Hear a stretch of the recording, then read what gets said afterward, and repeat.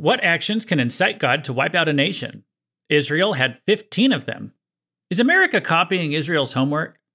And does the solar eclipse crossing over America next year mean anything spiritually? You'll find out today on the Cross References podcast.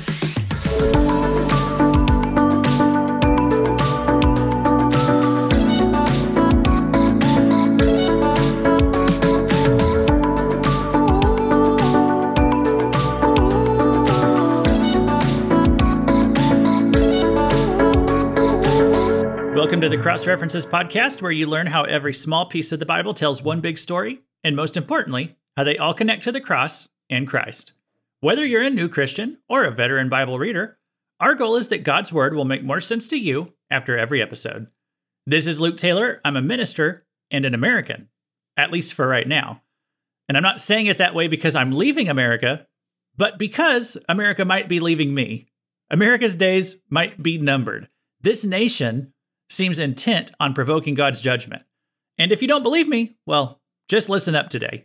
We're in chapter 22 now of Ezekiel, and we're approaching the halfway point of the book, and it's about to get pretty ugly, because at the halfway point, here's some spoilers, God finally destroys Israel.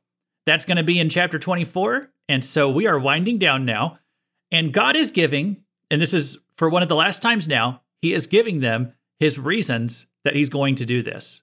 15 reasons today. Chapter 22 starts off with 15 indictments of the nation of Israel. 15 specific things that they're doing that has caused God to bring the hammer down. And as I've done a few times in this study, I want to relate it to some of the things going on in America right now. So I kind of have a 15-point message today, and I better get into it pretty quick. Now, if you hear some sounds in the background, my 4-year-old, he's playing in the room next to me, and so it might get a little... You might hear him running around in the background sometimes. Hopefully not. But I'm not going to even worry about it if it gets on the recording. We're just going to go. It's just, that's the sound of my life today. It's a Sunday afternoon. He's playing in the other room. And so I'm going to mute my phone here. And I can't mute the 4-year-old. So we'll just see how it goes. All right. I have a 15-point message today. So we're going to get into it. I often say on this podcast, it looks like we're in the end times. But I also want to make this caveat really clear as I say that.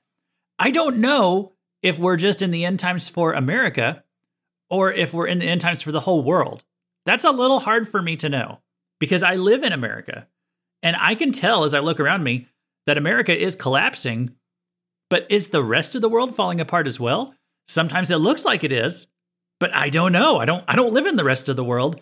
I only live here. And so, it's either end times for the whole world or at least it's end times for America. That's kind of the way I'm looking at things. I'm certain we are on our way out as a world superpower. And when it comes to knowing where we are at in Bible prophecy, we're never told to look at America. We're actually told to look at Israel. That's how we know where we are on God's prophetic calendar. So we're going to do that today. We're going to look at Israel. And then toward the end, I want to share some things actually about solar eclipses, believe it or not. God's judgment, what might be on the horizon for next year. We're going to let God's word speak to us first, though. So we're going to start with Ezekiel 22. You can turn there in your Bible, and let's get started.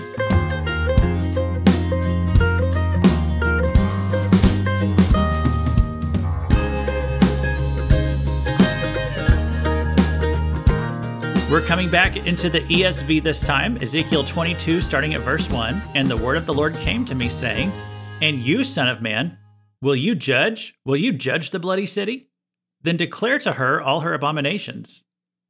Ezekiel, this man Ezekiel, he gets a bit of a reputation sometimes for being really doom and gloom, fire and brimstone type of preacher, as they used to say. But one thing you got to recognize about Ezekiel, he's actually really not into this whole prophecy thing. Like he's just the kind of guy who would rather keep to himself. And he's argued with God on this book before, argued with God about his calling. And then whenever he does speak, he's just speaking what God tells him to speak. So if you think Ezekiel is a fire and brimstone preacher, maybe we have a fire and brimstone God. Maybe that's something to think about. I'm not saying God is always that way, but sometimes he is. I mean, that's where the fire and brimstone comes from in the first place. So God has to goad Ezekiel into doing another prophecy right here. And he says, will you do it, Ezekiel? Will you declare this list of abominations that Israel is doing. And Ezekiel is going to. That's why we have the chapter of 22. Ezekiel's going to list 15 indictments, 15 abominations in Jerusalem. And these are 15 reasons that God is going to terminate it.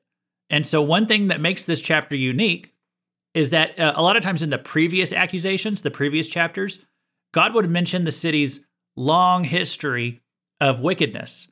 God would say, your city, it's been rebellious for decades, for generations. And God's not doing that this time. God's focusing on the sins that are going on right here, right now. It's 591 BC, and God is judging them against the Mosaic law, specifically the law found in the book of Leviticus, especially the laws found in chapter 17 through 19 of Leviticus. Those are sometimes called the Holiness Code. And that shows us that this thing called the Bible matters. We need to listen to what God said in this book, because God is going to judge us by the things that are written in this book. Okay? So it's kind of like you're put on notice whenever it comes to the Bible. This is what God is going to use and hold it up against our lives. Let's keep going. Verse 3, you shall say, thus says the Lord God, a city that sheds blood in her midst, so that her time may come, and that makes idols to defile herself. You have become guilty by the blood that you have shed, and defiled by the idols that you have made. And you have brought your days near. The appointed time of your years has come. Therefore, I have made you a reproach to the nations and a mockery to all the countries. So in those verses right there, indictments number 1 and 2 are mentioned right there in verses 3 and 4. And they're mentioned twice. They're mentioned once in each verse. So the first one is God indicts them for the shedding of blood. And I really got to say something on this. This is something I've learned as I've studied the Bible. There are lots of sins that can be present in a nation, and they don't necessarily invite the judgment of God. Okay? Like murder even. Okay? Bloodshed. If you have a community, if you have 1,000 people living in a community somewhere, eventually, someday, someone is probably going to end up getting killed. Okay? At some point. It's just a matter of time. It is going to happen. Someone gets killed, someone gets murdered, and from there are certain ways you got to deal with that. Okay? So murder is going to happen in a country. I mean, it happened when there were 4 people alive on planet Earth, okay? It has happened in every nation that has ever existed in history. It happens in every city. It happens in every state. But that is not necessarily what invites God's judgment. When murder happens, there's a way to deal with it. In Israel's situation, you were supposed to convict the murderer. You're supposed to stone them if it was a first-degree murder. If it was a second-degree murder, if it was a manslaughter, you sent them to Murder City, and you put them off over there for a while. So there was a legal process for dealing with these things, and if you followed the process, then the blood guilt will fall on the guilty party. And, it doesn't mean that God's happy about the murder, but he's not going to be mad at the whole nation about that murder because they dealt with it when the time came. Okay? So that's the point I want to make about all this.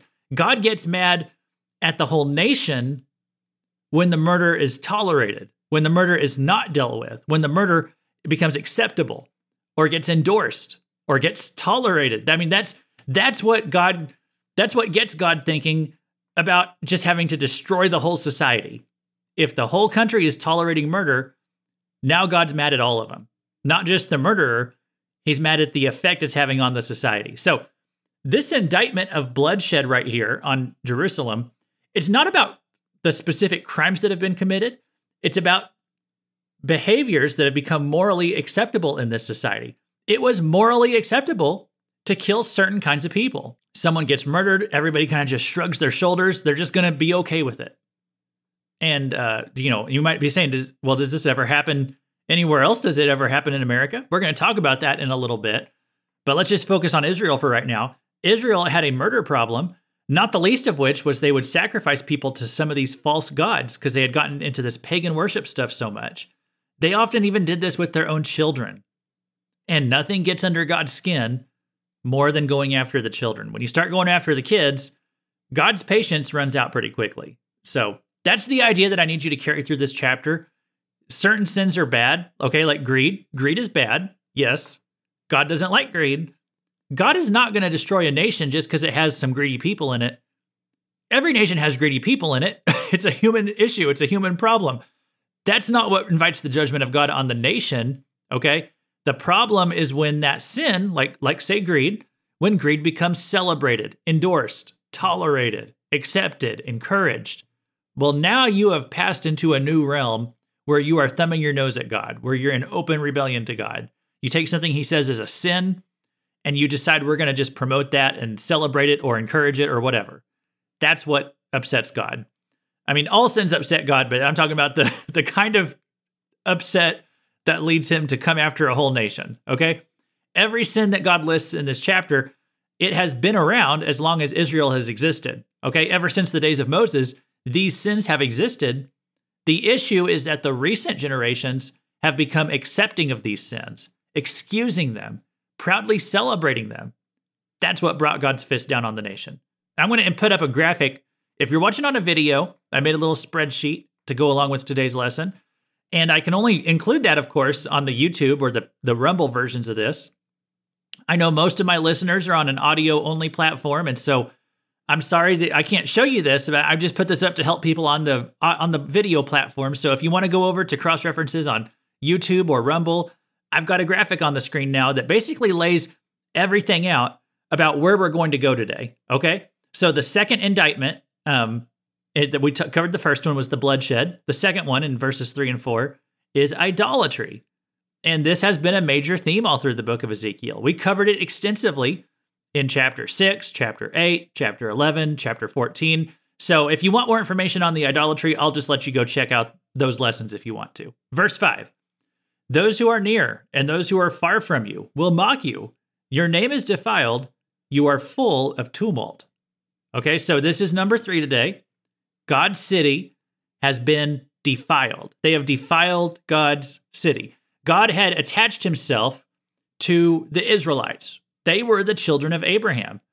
And Yahweh was the God of Abraham. He was the God of Isaac, the God of Jacob. So God's reputation was really tied in with those men's descendants, with the nation of Israel. And when God wanted to wipe out the Israelites back at, that golden calf incident, he's ready to just wipe out all of them. And Moses points out, God, if you do that, that would really hurt your reputation. And so God actually stayed his hand. It's pretty amazing.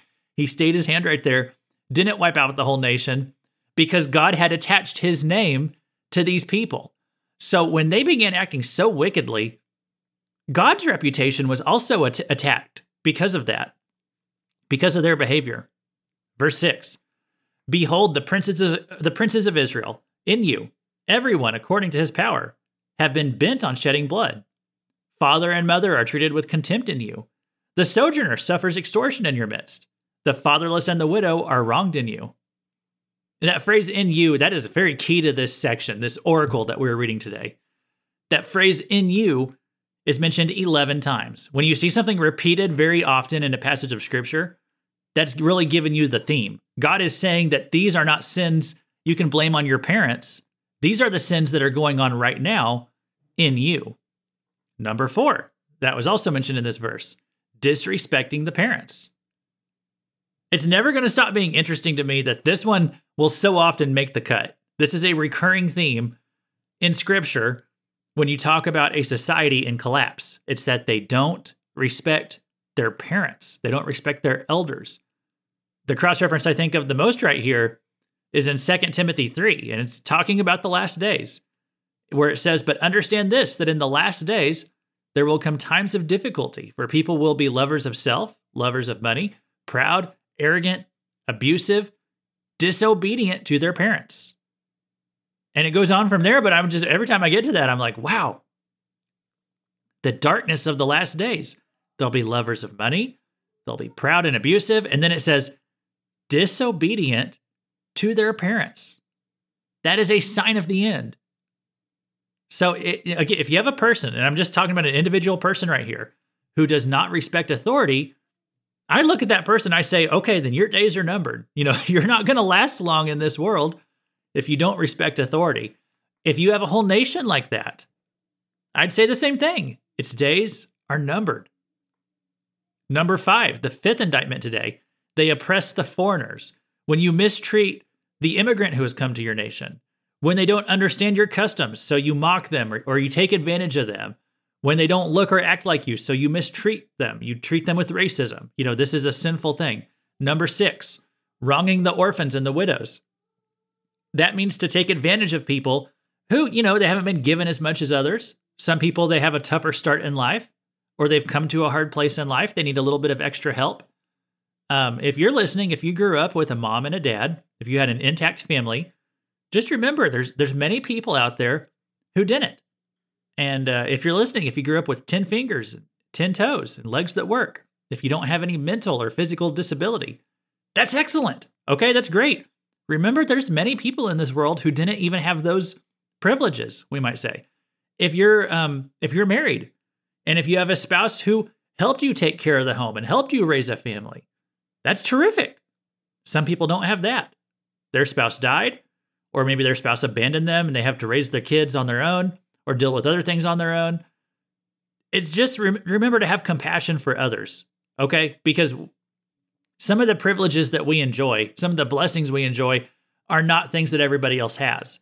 And so what is really upsetting to God is whenever we have something and someone else doesn't have something, and so we take advantage of them in their distress rather than helping them in their distress. Just some stuff to remember right there.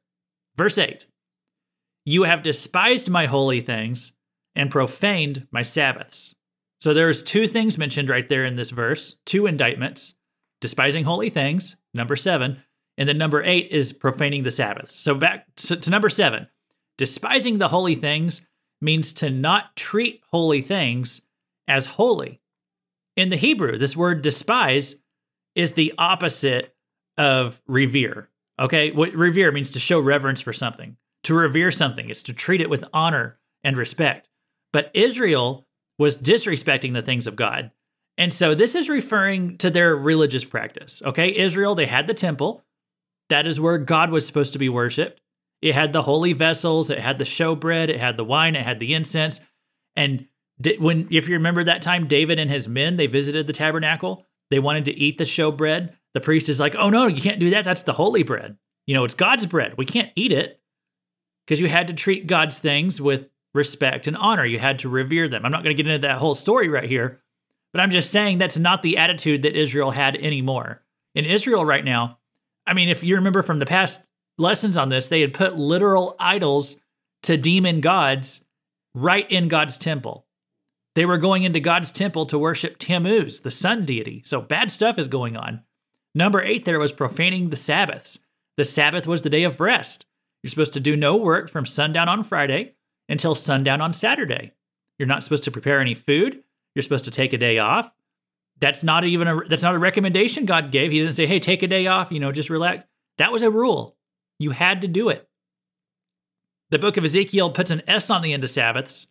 This implies God's not just upset about their once-a-day rest that they were skipping, but the other divinely ordained holidays that also came throughout the years. Those were the feast days, the holy days. And Israel had been lazy about respecting those as well. Did Israel do a good job with the Sabbath? Well, obviously not. It didn't just apply to once a week. There were Sabbath years. Every 7 years they were supposed to rest the land. Israel never did that. For 490 years, Israel did not rest the land when they were supposed to. A good cross-reference to look at on that issue is Jeremiah chapters 25 and 29, as well as if you look at 2 Chronicles 36, verse 20 and 21. And it says right there, again, this is going to be spoilers for what's coming up in Ezekiel, but it says he took into exile in Babylon those who had escaped from the sword, and they became servants to him and to his sons until the establishment of the kingdom of Persia, to fulfill the word of the Lord by the mouth of Jeremiah, until the land had enjoyed its Sabbaths. All the days that it lay desolate, it kept Sabbath to fulfill 70 years.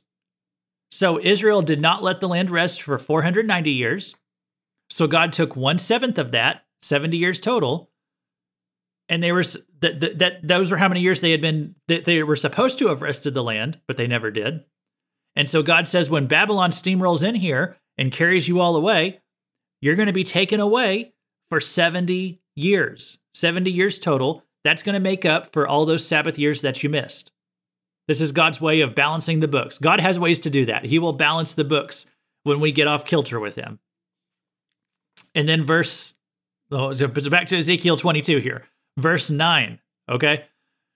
There are men in you who slander to shed blood, and people in you who eat on the mountains. They commit lewdness in your midst. So we have 3 things listed, 3 more indictments listed in this one verse. Number 9 today is slander. That means when you talk badly about someone, to speak evil against them. The people were so evil in Israel's day, they would slander someone to if it caused their death. They would spread rumors about someone, and even if those rumors got them killed, the people didn't even care. That's how evil they were. They didn't care about how much they were lying. I'm going to go tell my 4-year-old to pipe down here. Just a moment. All right, again, sorry if that was distracting, but that's just my life today. So it just happens that way sometimes. All right, number 10, the 10th indictment, eating on the mountains. This referred to a practice of eating meals at the pagan shrines in some of the high places. And so again, you can go back to chapter 6's lesson if you'd like more information on this. This is what Ezekiel is talking about when it says they are eating on the mountains. This was some form of idol worship, some kind of pagan practice. Number 11, lewdness. Here's a good definition of lewdness: acting like a sick freak in public. And everyone else is just totally fine with it, okay? To behave lewdly means to act perverse, to act disgusting. It's public indecency. That's what lewdness is. And as I've been saying, Israel was perfectly fine with it by this point. They were accepting of this, all right? Being totally fine. It's an indictment of the whole nation's character. They're tolerating and promoting lewdness, this public indecency. And, I'm just really glad as I read this, there's nothing analogous about it to modern times. Nothing in America going on right now of public indecency that's just tolerated, right? And I make that little joke there, but this stuff is serious, guys. I mean, this is what God judges a nation for. It's not talking about some naked inmate escaped from the insane asylum and you got to go catch him, okay? That's not the lewdness that it's talking about here. It's talking about when society accepts public displays of perversity. That is lewdness. Okay, verses 10 and 11. In you, men uncover their father's nakedness. In you, they violate women who are unclean in their menstrual impurity. One commits abomination with his neighbor's wife. Another lewdly defiles his daughter-in-law. Another in you violates his sister, his father's daughter. So let me stop right there. What's this talking about right here? Well, this phrase about uncovering someone's nakedness, that refers to sexual activity. And so actually, if you have small kids around, you might want to skip ahead a minute or two, just because the subject matter on this one right here. Most of the lesson today should be pretty clean, I think, but I'm just going to warn you for the next minute or two. Uncovering the father's nakedness. That means to have sexual relations with your father's wife, okay? So that could be a biological mother, which is gross enough. Perhaps just a stepmother. It's still gross, but this seemed to be a common problem in ancient societies. It's not so common today, but we do see Paul getting onto the Corinthian church about this in, I think, 1 Corinthians 5. So, and it wasn't just having the presence of it, but the people were tolerating it. They were accepting it. That got them a letter from Paul. So, that seemed to be a little bit of a problem, maybe more so in ancient societies, but it mentions several types of sexual immorality right there in verses 10 and 11. It gives a little bit of a focus on incest, but all of them are sexual sins. So number 12 today, the 12th indictment, sexual immorality. And I could have broken these up into smaller points if I wanted, but then I'd have, this is just my list, okay? If you want to make a list, and if it's more than 15 from these verses, that's fine. I'm just kind of summing these up right here. Sexual immorality. Sexual immorality that is tolerated and acceptable in society. That's another indictment, another reason that God could destroy a nation. Verse 12. In you, they take bribes to shed blood. You take interest in profit and make gain of your neighbors by extortion. But me you have forgotten, declares the Lord God. So verse 12 gives us 3 more of these, and they're going to be our last 3 indictments for today. Number 13, bribes. God has a real problem with people being bought off. And why is that? Well, we can think of lots of reasons. It's dishonest. It's an advantage for the rich people because rich people can buy their way out of any problem. And so when you have that, you have a two-tiered justice system where the rich can kind of just get away with whatever they want. But the commoners, they suffer severe penalties for a lot of the same actions. And God hates that. God does not like that at all. God says, don't select a leader who accepts bribes because it goes against God's word to vote for a politician who accepts bribes. So there you go. You can do what you want with that information. And then this said, taking bribes to shed blood is specifically mentioned. So that's even more problematic. Valuing money over people's lives, taking a bribe, even if it means someone else dies. We see blood coming up a lot in this section of scripture because it's about the bloody city. Number 14 today was extortion. And this refers to taking advantage of somebody financially. You know, they need to borrow $100, so you give it to them. But maybe you ask for a little bit more in return. You know, you say, okay, hey, I'm going to loan you $100 this year, but I want $120 back next year. Did you know that the Bible says that's actually evil? God actually says in the Old Testament, if you loan to somebody, you know, if they actually are in need, don't expect them to pay you back more than what you loan them. And if they can't pay you back, sometimes you just have to eat it. So, you just let them have it. Let them keep the money, basically. You got to do that sometimes. And the Bible says God will bless you for that. If somebody asks to buy your shirt for $50 because they don't have a shirt and they desperately need one, Bible says give them your shirt and then let them keep the $50 because they obviously need it more than you do. So, that's a little bit radical right there. But it's the kind of love that God wants us to have for our neighbors. And Israel was not doing this. They were charging exorbitant amounts of interest, taking advantage of the poor. God called this extortion, and it's something God hates. And then the last one today, 15, forgetting God. They actually forgot God. This was last in the list. They forgot all that God had done for them. They forgot the rules in the Bible. God was not even on their minds. If you ask them, is God real? Well, they would acknowledge he was real. They would acknowledge the Bible. They'd acknowledge their national history. They'd acknowledge what God had done for them. But God wasn't on their minds. It wasn't something they were thinking about day to day. It reminds me of this verse in Psalm 10:4. In the NIV, it says, "In his pride, the wicked man does not seek him. In all his thoughts, there is no room for God." You see, the wicked doesn't think about God. He just does what he wants all day long. He can go to bed at night. At the end of the day, he's laying in bed, puts his head on his pillow. He might not have thought about God once all day long. The wicked man's prideful. The wicked man thinks about the things that are important to him. He thinks about himself. He thinks about what he wants to do. He doesn't think about God. He doesn't think about godly things. That's the last thing on his mind. And, we got to ask ourselves, do we do that? Do we ever lay our head on the pillow at night? And we haven't really thought about God once all day long. That's showing there's too many other things of this world that are too important to you, if that's what you would say. Craig Rochelle has actually a really terrific book on this. It's called The Christian Atheist.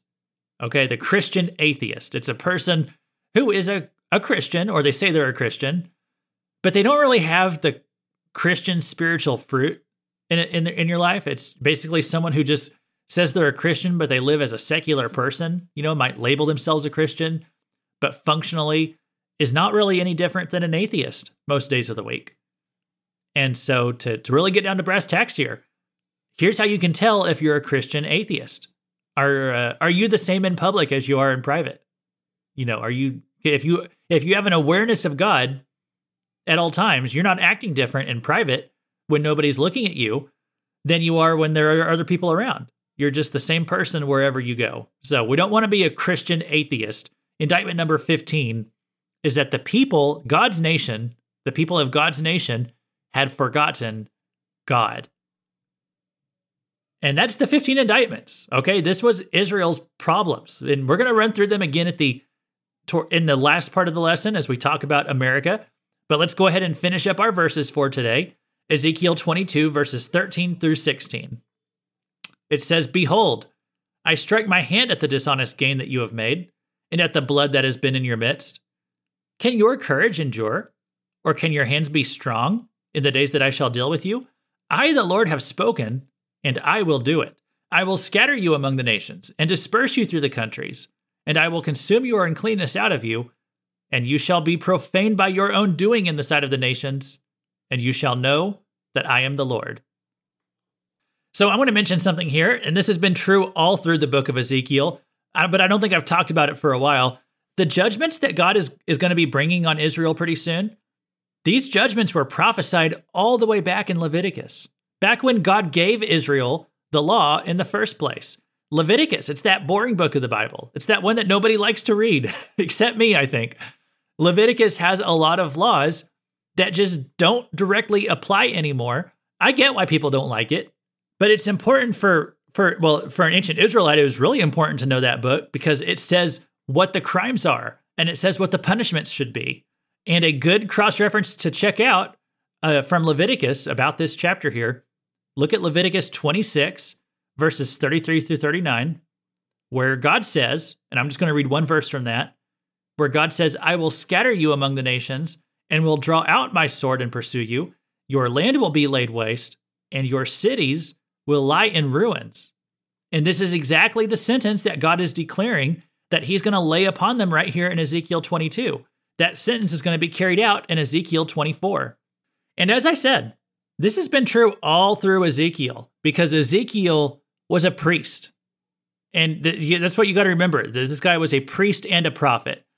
Except he couldn't really be a priest because he was kidnapped. He was taken away from his home. And as the book begins, he's 30 years old. That was the year that should have been the initiation of his priestly service. He had been training all his life to be a priest, and now he's at the age of 30. This is the year that he's supposed to begin his priesthood, but now he has no temple. Now he has no tabernacle to serve in. So he's thinking, well, all this was a waste. My whole life's plan was all for nothing. Now I'm kidnapped. I'm taken away from home. I'm a priest without a temple. I have nothing to do. But then God shows up and has an even greater plan for Ezekiel's life. Ezekiel is going to be a prophet and deliver God's messages to the people. And so all that studying that Ezekiel had done in the book of Leviticus, that was not going to go to waste because Ezekiel was going to apply that in his addresses to the people. And so Ezekiel is kind of like a sequel to the book of Leviticus. And that's especially relevant right here because as we've gone through 15 indictments of Israel's sins, all these indictments are based on the moral principles that are laid out in the holiness code of Leviticus.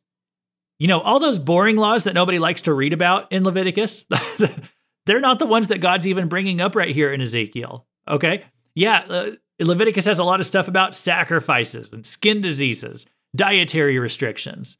You know, that a lot of people don't like to read that stuff. Leviticus also has a lot of moral imperatives that do still apply to us today. And when God judges the nation, he's not talking about how they ate the wrong foods or didn't do the right sacrifices at the temple. God was judging them because of these moral things that they did, that they took advantage of the poor and the helpless, because of their sexual immorality, because of their slander, their debauchery, and even because, yes, they disrespected their parents. Following God's sacrificial system was important, but we also see what God's priorities were here, and we get an idea of what God expects from us. God's word is not a list of suggestions. It's not advice. It's God's law, and he's going to judge us by it.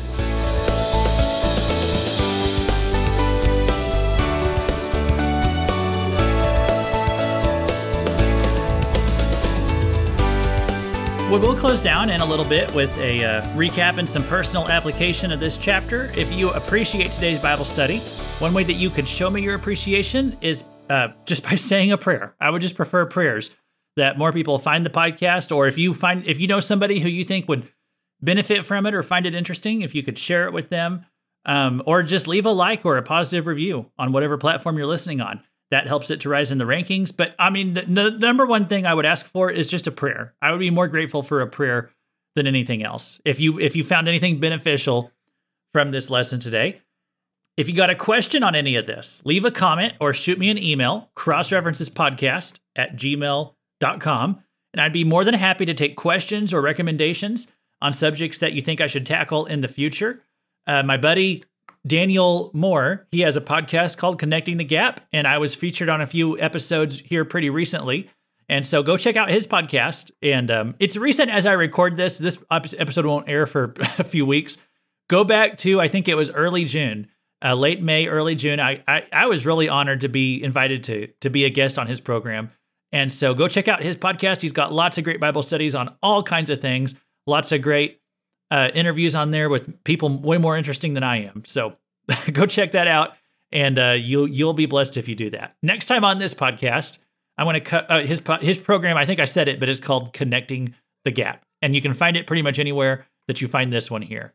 Next time on this podcast, we're going to cover the second half of Ezekiel 22.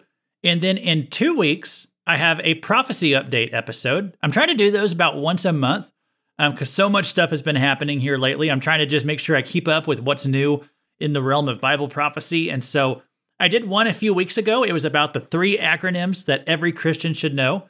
And that was a really prophecy focused. If you like that, then you will appreciate the episode I have coming up in a couple weeks where I'm going to expand on some of that information.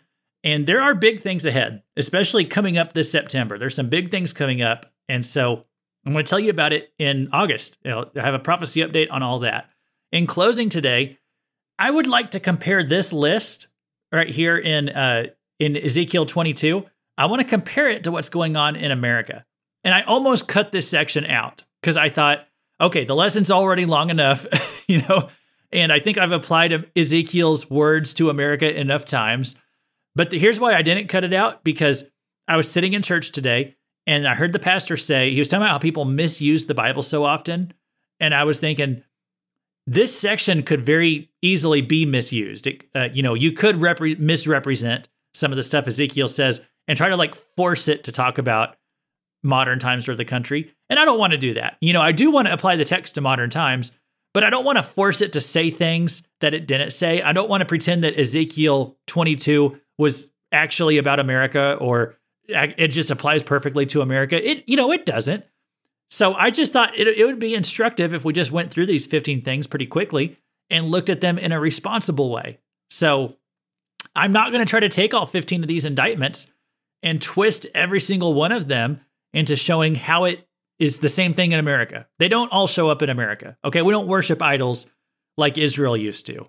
We don't have a Sabbath requirement like Israel did. We don't have the requirement to rest the land. So, I could try to stretch all these things into paralleling some of America's sins, but I just feel like that would be irresponsible with the Word of God. And so but there's some things that are very direct parallels. So let's talk about it. Let's look at where this shows up in America. And then I also have a few bizarre thoughts on solar eclipses. If that's what you're here for, go look in the show notes. I try to put timestamps and let you know when I'm going to be talking about that. And so it'll be in 5 or 10 minutes, but let's get into it. The first one on the list was bloodshed.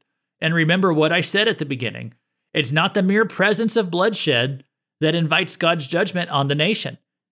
Every nation in history on this earth, they have blood being shed at some point. There's a murder going on somewhere. Murders exist to some degree in every nation, every state, every city on earth in all of history. The problem is that the murder that's going on was being tolerated and not being dealt with, okay? Is that happening in America right now? Oh my goodness. The big one is abortion. Okay, we could come up with probably lots of examples. Not, all of them pale in comparison to how many lives are lost to abortion every single day. Thankfully, abortion's been trending downward for a while, but it is still way, way, way too many. So that's definitely going on in America. The next one was idolatry, worshiping idols of wood and stone. And, we could make a case. We could try to say that goes on in America with idols of the hearts. Ezekiel's talked about idols of the hearts before. That's not what he's talking about right here. That was chapter 14. He's talking right here about worshiping idols of wood or stone. Okay, so to be true to the text, I would not say literal idol worship is something that's a major issue in America right now. I don't think that's one of our problems. The third thing, defiling God's city that had God's name attached to it. Is there a modern equivalent of that? in America right now. Well, I'd say yes, not just in America, but it's when Christians don't act like Christ. Because think about what the first 6 letters of the word Christian, Christ. Okay, we have Christ right in our title, right in our label. It says it's Christian, Christ. Little Christ is what it means. And so whenever we don't act Christ-like, then we're poorly representing Jesus. My congressman in the House of Representatives for where I live, his name is Eric Burleson, and he has a podcast that I regularly listen to. It's called Fresh Freedom. And he's usually interviewing other congressmen, other congresswomen. In his latest episode, he was interviewing Michael Cloud. That's a new congressman who's representing a district over in Texas. And Representative Cloud, he said something that was so astounding, I had to go back and listen to it again. I listened to this multiple times. I want to share it here, okay? I want to share a clip of this here. This congressman, he's a former pastor, former youth pastor, something like that. Now he's in the United States House of Representatives, and he's talking about how America exports its immorality all over the world. In the past, we would talk about what a conservative win on a spending bill was, and that was kind of like, well, if we bring the levels from here to here, that's a conservative win on spending, and we accomplished something. And that's true, that's part of it, but we're funding a lot of evil. We're taking taxpayer dollars that's coming through this government, and it's just going out all over the world to fund pure evil. And so just to think from approaching this from a policy standpoint, why don't we let that first cone be, let's go through this and just defund evil. Michael, can you give our viewers just a couple examples off the top of when you say we're taking your taxpayer dollars and funding evil around the world? Oh, yeah. Literally, we have funded drag shows in other countries.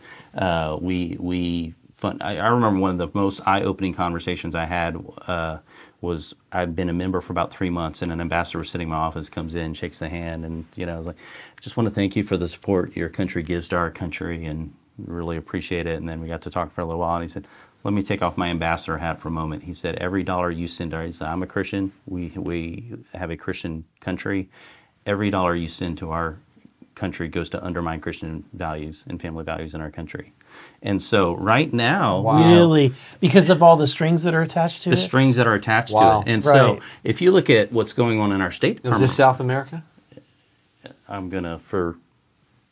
Right. Yeah. I've heard about this, that because I've the heard Biden from policy... a few ambassadors, though, from across the world. Because the Biden policy says you can't accept these funds unless you allow Planned Parenthood. The strings, yes, exactly, and the strings that are attached to it. So imagine you're another country who's not as prosperous as we are, and you're looking at the choice between, okay, I don't want to embrace communism, but I have China who's willing to pay for roads and bridges, or U.S., who historically has been a free country that's promoted freedom, liberty, ideals that we want to embrace, but what we have, you got roads and bridges on this side, and let's fly the pride flag over here, or the drag queen story hour, or the pride parades that are taking Planned place. Parenthood, or those kind of things. And so that's the choice we're leaving a lot of countries these now from a foreign policy perspective. So the shocking part from all that to me, it's how other nations view us. Maybe it's not so shocking, but here's currently what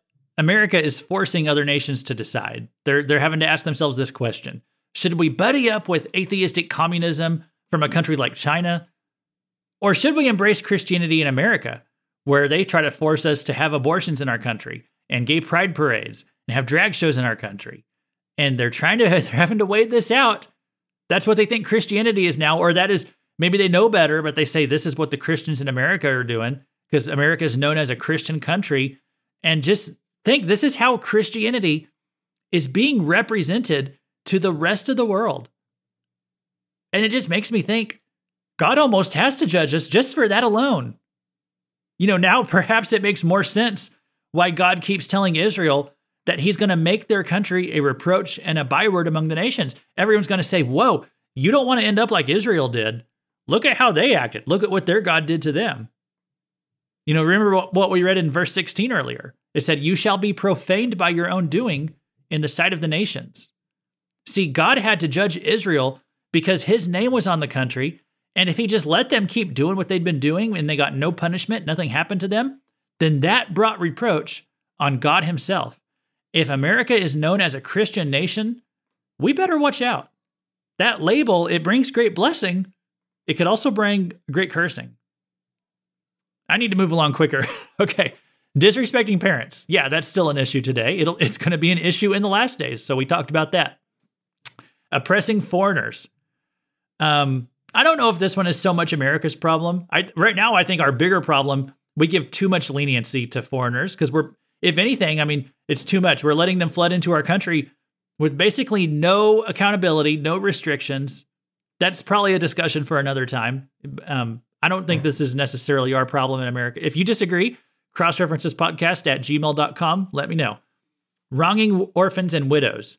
So basically wronging the downtrodden, the helpless in America. Many of them are being taken advantage of in America. Human trafficking. That's a bigger issue than most people realize. Many of the youngest members of our society right now, they're being gender confused. They're having their lives ruined. So this is I'd say this goes on in America to some degree. Despising holy things, number 7. Yes, the things associated with Christianity, they are not treated with the reverence and the respect that they once were in America. It used to be if you were a pastor, people, even if they weren't a Christian or even if they weren't a churchgoer, they still at least respected you for that. That is not the case anymore. Churches are not just revered or seen as something special in modern times. Not keeping the Sabbaths. I'm not going to lay that one on America. The Sabbath is not a New Testament command. I know some people try to make it one with going to church on Sunday. I'm not going to do that. I think that misunderstands what the Old Testament Sabbath was all about whenever people do that. So I don't put that weight on us. But slander. Out of all of the 15 indictments in Ezekiel 22, this is the one thing on the list that I see as the most prevalent, even within the church itself. Okay, if you and in the culture too, if you look at all the fake news out there, slander, people just willing to destroy each other's reputation and having no guilt about that whatsoever, not feeling that they're going to be held accountable at all for some of the things that they say about other people behind their back. It's a problem in the church. It's a problem in the culture. It's a problem with the fake news. Somebody needs to do a podcast about that. Number 10, eating on the mountains. Okay, not really something that happens in America, I would say. The pagan aspect of it. Anyway, number 11 is lewdness. That's public indecency. In public indecency that's celebrated and acceptable, encouraged in the culture. Well, obviously, I mean, we just got through Pride Month. So obviously, if you look at what's happening, people marching around completely nude in the streets. People bringing their kids to see it. It's messed up stuff. Number 12, sexual immorality. Again, we just got through Pride Month. I don't even think I need to explain that one. 13 and 14 were bribes and extortion, specifically bribes that lead to bloodshed. Look at how much money that Planned Parenthood is putting in these politicians' pockets. Look at what the pharmaceutical companies are pouring into our politicians. Look at the elites who get away with crimes for doing things that you or I, if we had done those same things, we'd go to jail for the rest of our lives. That is wicked in God's sight. And then number 15, forgetting God. Definitely true. Definitely true here. We have forgotten our entire Christian heritage. Whether it was on purpose, on accident, either way, it's clear we have abandoned our principles that made this country such a great place to begin with. And so maybe it's just run its course. We talked a few episodes back about how we're at that 250-year mark, and that's kind of about how long empires usually last. So that brings me to one last thing that I'd like to discuss today. And as I talk about this, I'm surprised I haven't seen it mentioned anywhere else over the past few years. I've seen this for years. I'm surprised I haven't seen other people discover it or talk about it since then. But I have a kind of a theory, I guess, on these solar eclipses that are going on. We have one next year. It hits in April of next year. We also had one in 2017. And the thing about these solar eclipses, these two particular ones, these are not typical solar eclipses as far as America is concerned. These are, for one thing, they're total eclipses, okay?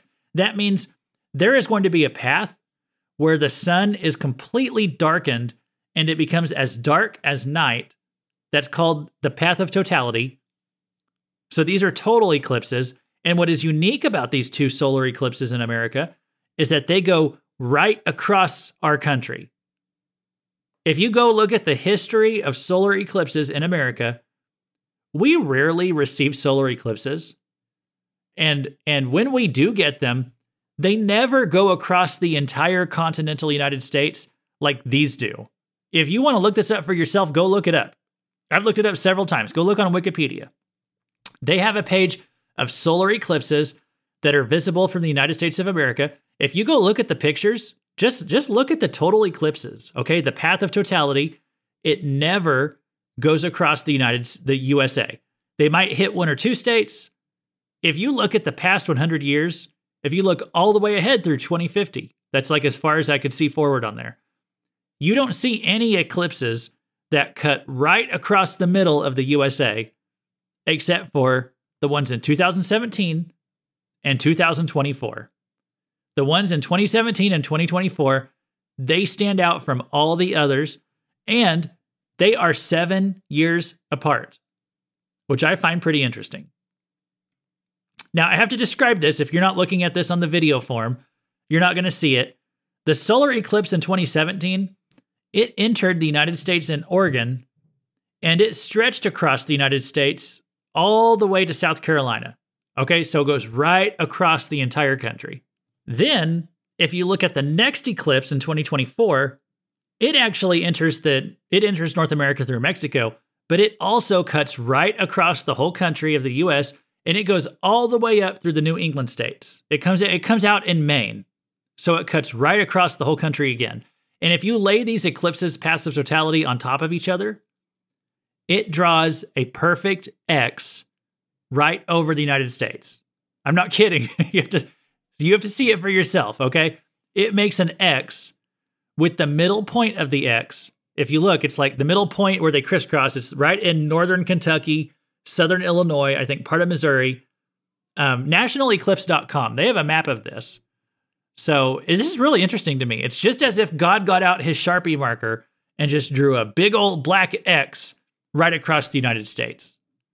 And so what does this mean? Okay, is God Xing out the United States? Well, guys, I can't read God's mind. I'm not claiming to be a prophet, okay? God didn't speak to me on any of this stuff. I'm not even sure that it means anything at all. But I look at what's been going on in America. So let's start with what happened right before these eclipses happened. In 2015, we legalized gay marriage. And then in 2017, God started drawing this X over America. And it will be 7 years. That time frame is significant to me as well because of all the sevens as you read the Bible. But 7 years until that X is completed. 2017 to 2024. And if you think of all the stuff that's happened in this country in that time, a pandemic, that was the big one, right in the middle of it too. The race riots, the January 6, 2021 riot, the major cities that burned, America's position of influence on the world stage, how much it's diminished considerably over just the past several years, how we're losing our national sovereignty. Our government, it's become extremely authoritarian, more socialistic. The opioid addictions are skyrocketing. Our southern border is practically non-existent. Gender confusion. Life expectancy started dropping instead of rising for the first time ever in America. The Star Wars sequel trilogy, especially Episode 9, The Rise of Skywalker. The highest inflation that we've had in decades. The suicide rates are climbing. Our cities, they look like landfills and war zones. The infrastructure of the country, it's deteriorating and it's not being replaced. And politically, of course, we're more divided than maybe since the Civil War. Our education system isn't teaching kids to read. It's trying to turn them into gay communists. And hey, you can blame Biden. You can blame Trump. I think God is in control. And I think it could not be more clear that we are under God's judgment. And if this X over America, if it means anything, I think we got at least a year of it left. So I don't think it's going to get better anytime soon. But my hope, whether this solar eclipse, whether these X's over America, whether they mean something symbolic, whether it's a message from God or not, my hope is that people will recognize God is trying to get our attention. He is trying to get our attention with what has been happening in America over the past several years. And I just hope this nation will repent and turn back to God before he has to do something more drastic to get our attention. In the book of, is it Joel or Amos? It's where God sent the locusts, and then God sent a wildfire, and he sent these things to wake people up, and that didn't work. And I just look at all the stuff that's happened in America. I think God's trying to wake this nation up as well. And I just wonder what it's going to take. I hope it doesn't take a big calamity like an earthquake or something to do it. I showed this eclipse path to somebody, and they pointed out that right there where the X meets, where it crisscrosses there in the middle of the country, that is right where the New Madrid fault line is in America. And so it's a little interesting. It's a little spooky. Am I saying that I think God is going to send an earthquake? Hey, if that happens, I'll be as shocked as anybody. If an earthquake just hits out of nowhere. But if an earthquake hits America right after the sun drew a big X on our biggest fault line, I think we got to conclude God is trying to tell us something. Israel didn't listen, and look what happened to them. I hope America is going to wake up before it's too late. And for that to happen, our country needs people who will stand in the gap, people who will rebuild that bridge between this nation and God. And that's what we're going to be talking about next week when we cover the second half of Ezekiel 22. Hey, thanks for letting me be your Bible teacher today. Thanks for letting me talk about some things that are a little strange, a little bizarre. Might mean something, might not, but I just think we got to keep our eyes open. We got to pray and seek God and study His Word and think about what it means for us today. Thanks for listening to the Cross References podcast. This has been Luke Taylor reminding you that the Star Wars sequel trilogy is a definite sign of judgment.